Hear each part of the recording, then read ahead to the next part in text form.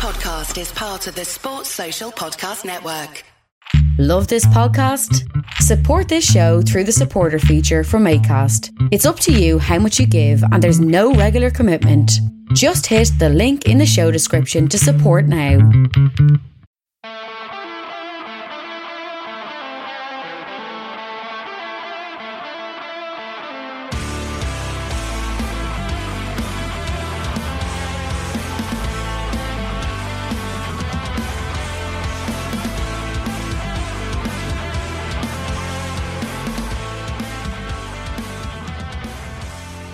What's good, boys and girls? Welcome to Two Footed Podcast. It is a wet and windy Tuesday, the 24th of November. We're brought to you by EPLindex.com in association with our presenting sponsor, Liberty Shield. Liberty Shield is a VPN provider, so do check out all their services at libertyshield.com. Use my code EPLVPN to get 20% off at checkout. Two games to wrap up from last night. First of all, we had Burnley against Crystal Palace in what seemed, for all intents and purposes, to be a nailed-on, drab 0-0 affair, but it actually turned out to be quite a decent game of football. Chris Wood put Burnley ahead after 8 minutes in what can only be described as an absolute calamity of a goal. There's a hopeful ball played right to left by Goodmanson. Kouyate makes a mess of it. Jay Rodriguez attempts to flick it into the path of Chris Wood, mishits it, but it hits Scott Dan in the back and falls right into Wood's path. Wood races onto it. Race might be a stretch of what he did, but he ran onto it briskly and finished past Kouyate. It was a good goal, a good finish, a great start for Burnley. It was exactly what they needed in this game, given the form that they came into last night with only two draws from their previous 7 games and no victories.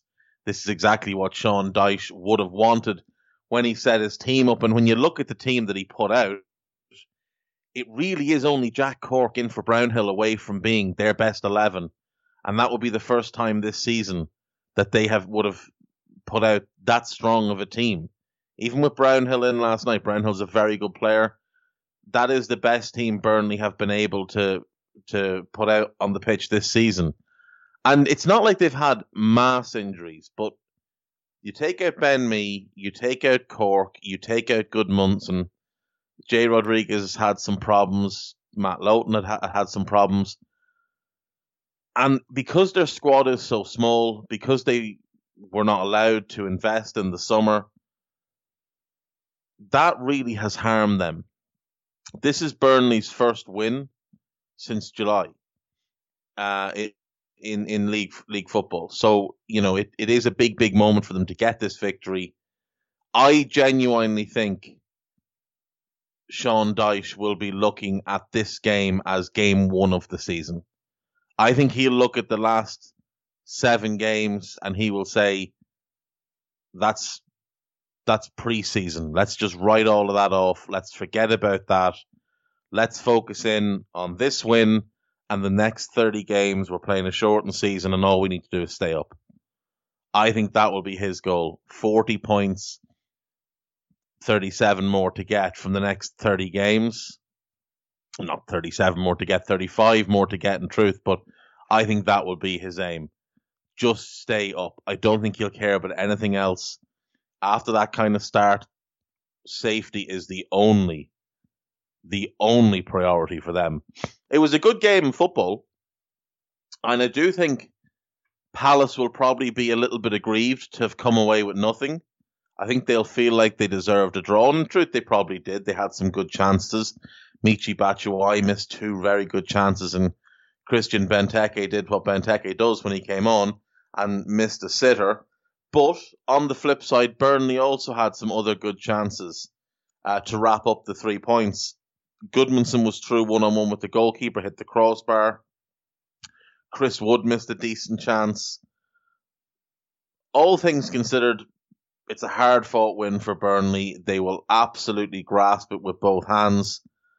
Dwight McNeil will feel very relieved that Michy Batshuayi maybe didn't bring his finishing boots after a 40-yard backwards pass played the Belgian in. But aside from that, he had a very good game last night.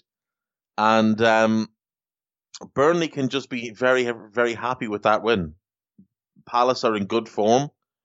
Palace had been a top half team going into this weekend. So, all things considered, it's a really good win for Burnley. Gets them off the path of no victories. It was three teams: them, West Brom, and Sheffield United. And you did sort of look at fixtures and say, well, given the form they're in, and given the form the opposition is in, that's going to be a hard game. This one's a hard game. Where's the win coming from?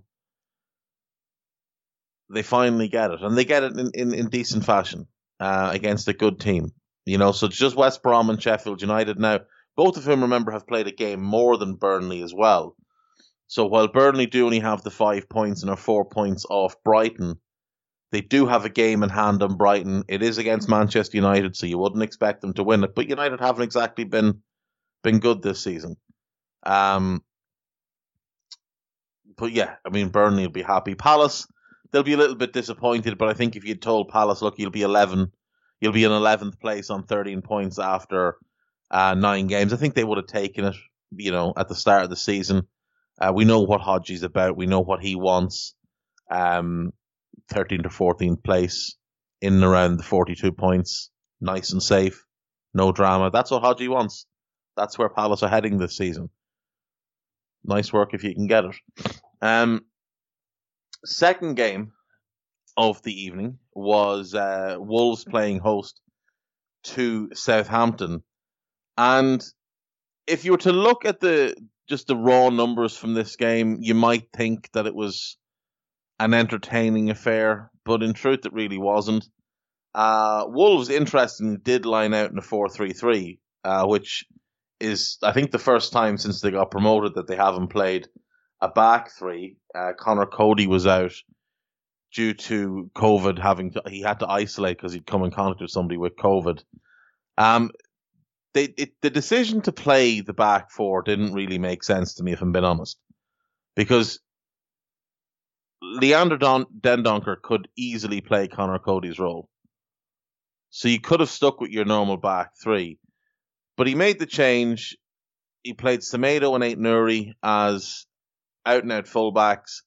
I actually think both of them played quite well in this game. I do really like both of them. He brought Adama back into the team, which was key, but they were still just really dull. Wolves had 20 shots during this game, 9 of which were on target. But if you go back and actually look at the chances, or if you look at the XG for the chances, only Neto's goal, which we'll get to, and the Dendoncker chance, which comes back to him off a set piece, are decent chances. Everything else is kind of a scruffy half chance, a pot shot from range, a header from a corner. Wolves are very, very reliant on set pieces and long range efforts. There's not a whole lot of creativity. And that's a concern for a team that has Adama Traore, João Moutinho playing, that they're struggling to create open play chances. Raul Jimenez didn't really have a good opportunity in the game last night. Southampton came into the game in really good form. They came in full of confidence. And it showed in how they played. They didn't have any hesitation in trying to establish how they were going to play last night. We were watching two teams that are very, very well coached, have very, very specific tactical instructions. But Southampton's plan was very much to control the game, whereas Wolves' plan seemed more like containment. It seemed like they set out for a draw. Now, I could be wrong, but that genuinely seemed like how they set out last night. Southampton went ahead early in the second half. Theo Walcott tapping home from a good cross by Che Adams. It was Walcott's first goal for Southampton in the Premier League since I think like 2005. So nice for his career to come full circle. He did miss a sitter a little bit later. Again, Che Adams played him in really well. Adams had quite a good game last night. Him and Genipo linked up well at times. I thought Armstrong played well. And I thought Southampton continued to look decent defensively. I thought Bednarak and Vestergaard dealt well with Jimenez. Bertrand did very, very well against Adama. And Kyle Walker-Peters dealt with Daniel Podence very easily. Podence was basically a non-factor for large periods of the game. Wolves did get a goal late on. Raul Neto in the 75th minute with a tap-in after Jimenez had hit the post from a 20-yard shot. And it's tough to say that they deserved the draw, to be honest. I thought the lack of ambition that Wolves showed was strange at home against a team that they should be looking to beat. Southampton are obviously doing very well this season, but Wolves should be looking to beat Southampton at home. As I said, just a lack of creativity, a lack of desire or adventure, maybe. Adventure seems like the better word. Very, very reliant on set pieces. And the set piece delivery wasn't very good either. So, all things considered, I think Southampton can consider themselves unlucky not to have taken 3 points. They're now 5th in the league. And again, if you handed them that at the start of the season, they would have been delighted. Wolves will sit 9th, and I don't think they'll be too happy at all with that. I think they'll be even less happy with the fact that they've only scored 9 goals. Only 3 teams have scored less. That would be Burnley, West Brom, and Sheffield United.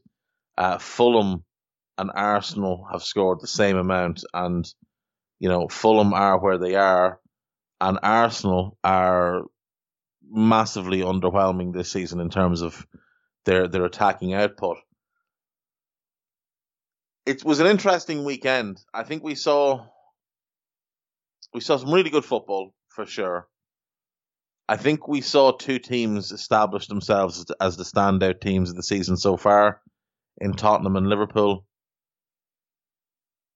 I think Chelsea are going to be tested a lot more in the coming weeks. They've had an easier run of it than the others.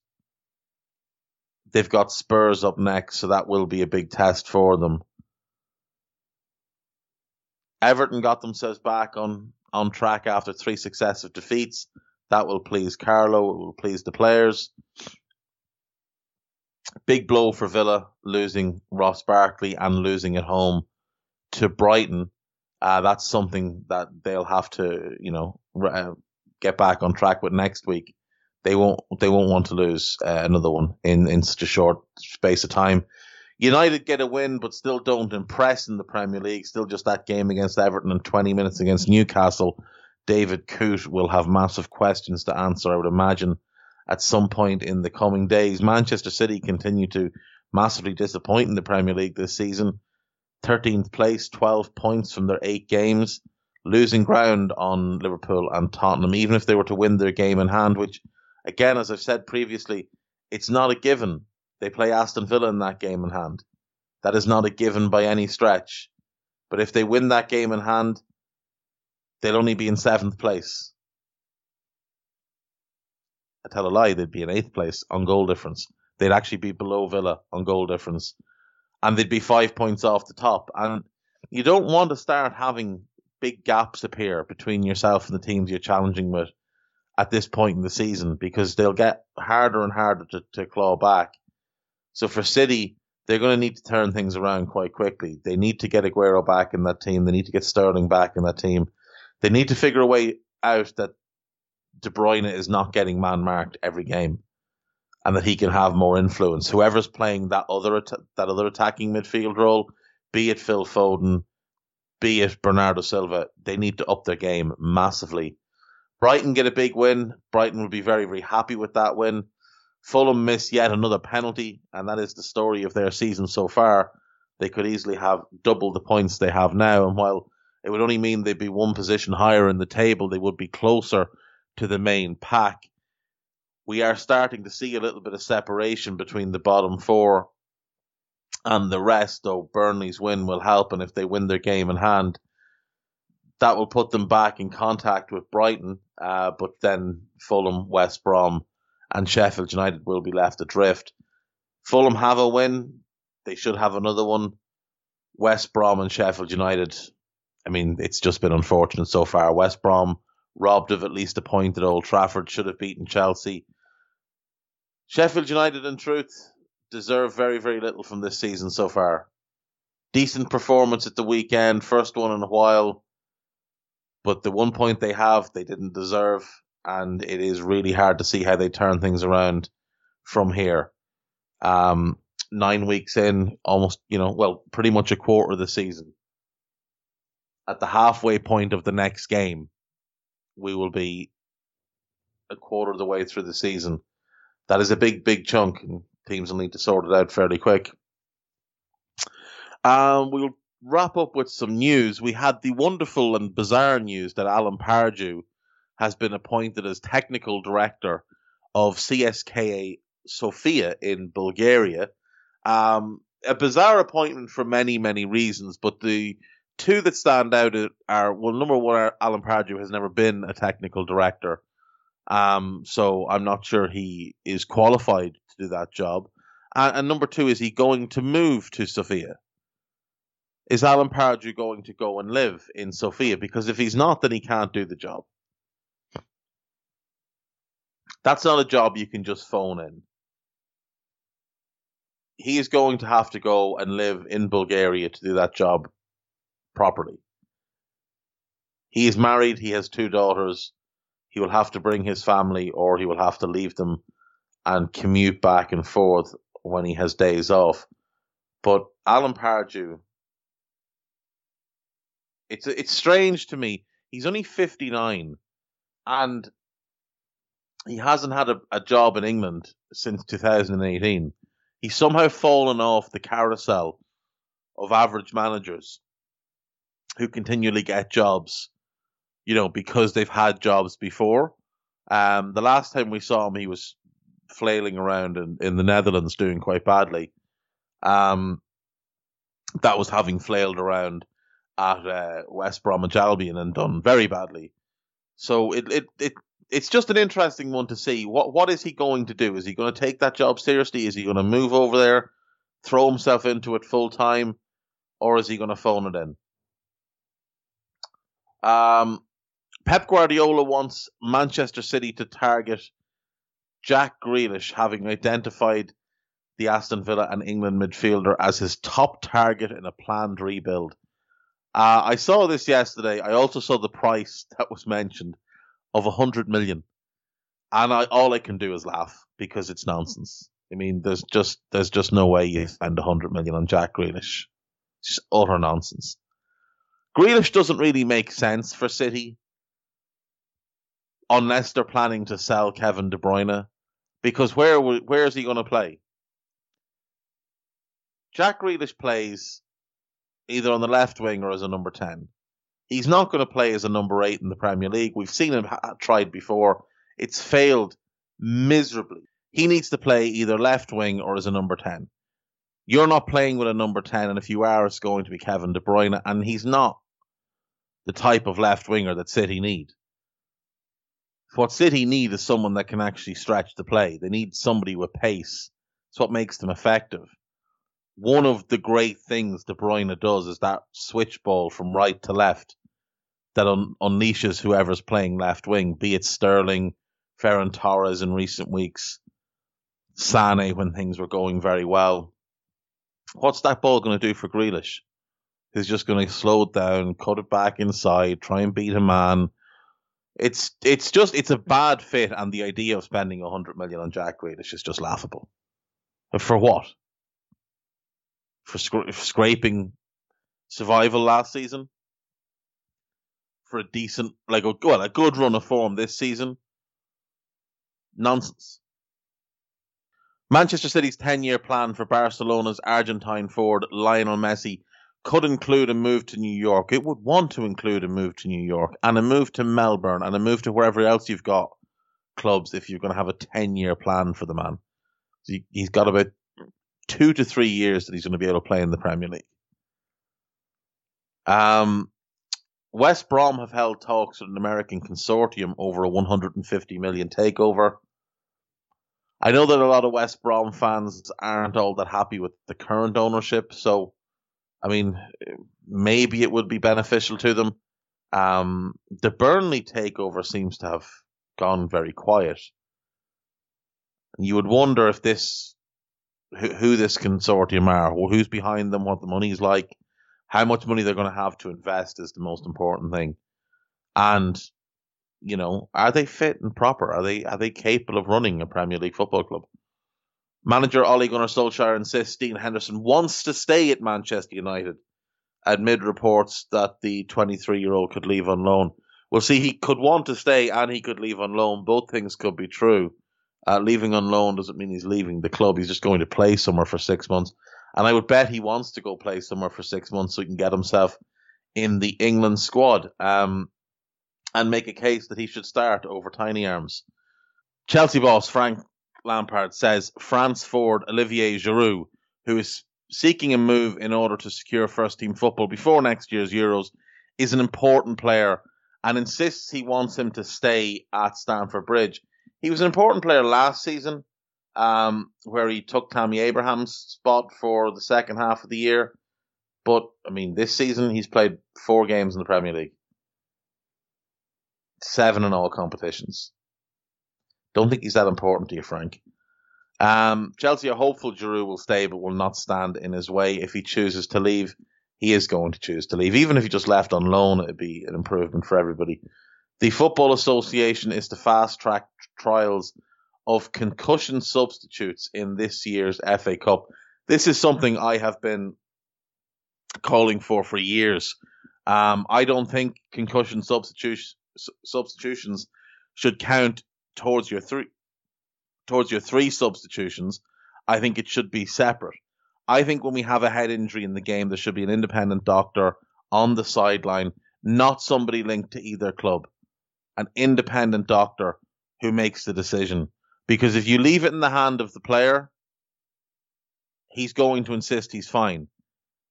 We saw Hugo Lloris get knocked clean unconscious at Goodison Park a couple of years back when he ran into Romelu Lukaku's knee. Clean unconscious. And he insisted on playing on.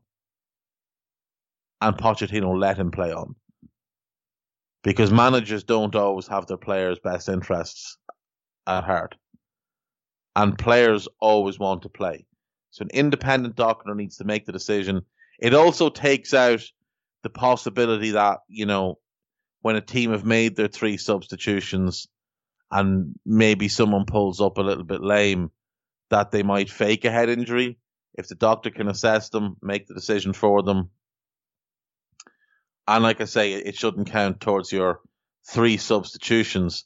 Real Madrid have not received any offers for their Spain midfielder Isco, who has been linked with Manchester City and Arsenal. If Isco comes to the Premier League, put your money on Everton.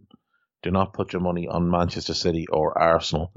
Borussia Dortmund are ready to renew their interest in Christian Eriksen, having been linked with the 28-year-old former Tottenham player earlier in the year. Doesn't really make a bunch of sense for Inter Milan, for Dortmund, if I'm being completely honest. I'm guessing that is just nonsense that the Italian media have made up. It just doesn't make sense for them. Wolves boss Nuno Espirito Santo is positive that goals will start to arrive from all areas, easing the pressure on top scorer Raul Jimenez. You would want to start getting your team playing in a more adventurous manner, a more positive manner, because at the minute, they're not. They're just really defensive. I mean, Wolves spent a lot of money in the summer. I know they brought in a bunch of money as well, but when you consider they spent about 80 million and committed about another 35 to the future transfers of Vitania and Rayan Aït-Nouri, that's a lot of money. And they're worse this season than they were last season. You know, how many of the players they signed this summer are starters now? Semedo and Aït-Nouri coming in for Doherty and Johnny Otto.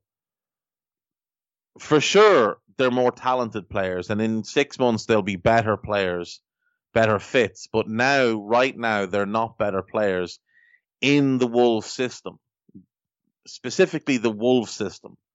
In a vacuum, yes, they're better players. In the Wolves system, they're both downgrades because Doherty was super important to how they played. Everything ran through him. Johnny Otto defensively a more important piece than Aït-Nouri is right now. Gave them that bit more balance. Allowed Doherty to fly forward. The right side centre back could cover across. Otto would swing in and become part of the back three. Aït-Nouri doesn't really offer that. That's not something that's part of his game. He's much more of an attacking fullback, and he's going to be fantastic. I think Ki-Jana Hoever is going to be fantastic. I think Fabio Silva, the kid they spent a ton of money on, is going to be a really good player. And I do like the looks of Vitania. But I think they spent a lot of money and got worse this summer. And as I said, I know they brought in money for Jota and for Doherty. But still, you spent a lot of money. You didn't address your weakness, which was that centre-back group. And you've gotten worse. It's a strange situation from Wolves. The moves didn't really make a whole lot of sense at the time. They make sense when you stand back and look at who the agent for pretty much all the players is. The same man who shall be awarding himself the agent of the century at an awards show put on by his own company, voted on, I would imagine, by him, where he is nominated himself along with Mino Raiola, Pini Zahavi, and I think Jonathan Barrett is in there as well. Yeah, I mean, Mendes does Mendes things. It's strange, and Wolves are a little bit too far down the rabbit hole with him, I think, for the good of the club. Ole Gunnar Solskjaer has told Anthony Martial he cannot rest on his laurels after a difficult start to the new season. I mean, fair, but there's a lot of other players at United resting on their laurels, to be polite to them. In fact, I would suggest maybe the whole squad are resting on their laurels. Ollie's the one that needs to get his game together. I mean, it's him that sets the team up. It's him that's meant to get them ready, get them motivated. It's him that sends them out in the field, and we see what they serve up. QPR will again look to bring in a centre-back and send Republic of Ireland under-21 defender Conor Masterson out on loan when the transfer window opens in January. Conor Masterson, former Liverpool defender, a little bit raw at this point. A League One loan would probably do him some good. QPR are always doing something, though. There's always a move. There's always, this guy's out the door and we'll bring in this guy and, you know, that'll make us better in this area. But then what about this area and that other area? And we were doing something over there. And they're just a very strange club that never ever seem to just settle down. They never ever seem to have any kind of continuity at the club. That's it. That is the show for today. I will be back tomorrow. Not sure what we'll be discussing tomorrow as of yet, but we will be discussing something, believe me. Thank you, as always, to Foxhunt for the title music. Thank you to Guy Drinkle, who's not had the best of days, trying to piece this one together for me. I've had a day of talking over myself, chewing my own tongue, and generally stumbling over every second word. So thank you to Guy, and thank you to you for listening. I will see you tomorrow. Take care of yourself. Bye-bye.